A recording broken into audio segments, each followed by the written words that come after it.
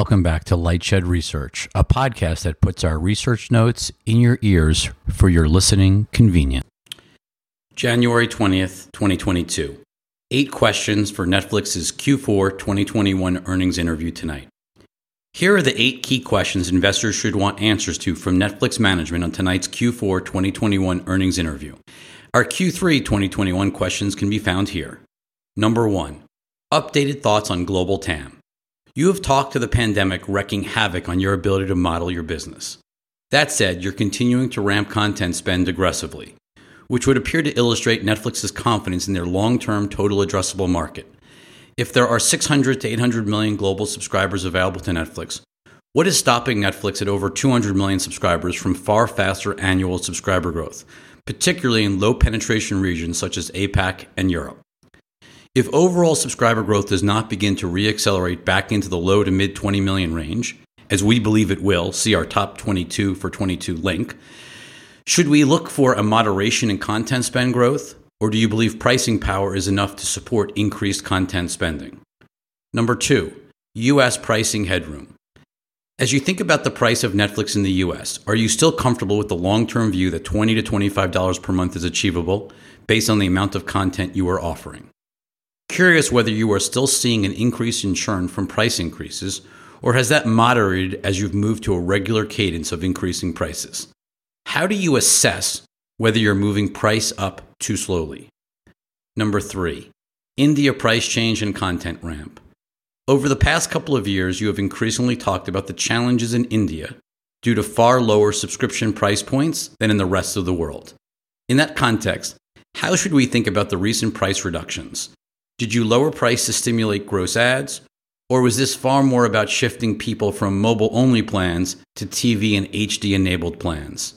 Also, curious why the significant ramp in original programming for India, discussed on your We Are Netflix podcast in December 2020, is not having a bigger impact on subscriber growth. What do you attribute this disconnect to in India, and is it timing or structural? Number 4, weekly, global, and country lists. Why was Q4 2021 the right time to start publicly releasing viewership data by country? See our Sonic Boom blog post from November 2021, link. In the past, you've always talked about how limiting the amount of information gives you a strategic advantage since you know the value of what you are buying, but the sellers do not. What changed? The talent community appears to believe that viewership data you are releasing is the first step towards building in back-end participations for talent based on viewership thresholds versus fixed fees. Curious if you believe that will happen. Lastly, can you confirm that releasing viewership data is not a precursor to launching advertising or an ad-supported tier? Number 5, understanding the Netflix algorithm. Most in the investor community first heard about Squid Game when Ted Sarandos referenced it on stage at September's Code Conference. What was it about Squid Game's engagement in Korea that caused the algorithm to quickly surface it to seemingly 100% of subs in every country around the world? Are you able to leverage what made Squid Game successful into future projects, or does this performance feel unique? Number 6, Netflix games. You were up to 12 games available as shown in the screenshots embedded above. Are there any early learnings from how users have used the offering and/or what type of users' demos are playing Netflix games? Netflix has been a historically acquisitive company, yet you purchased Night School Studios to accelerate your gaming strategy.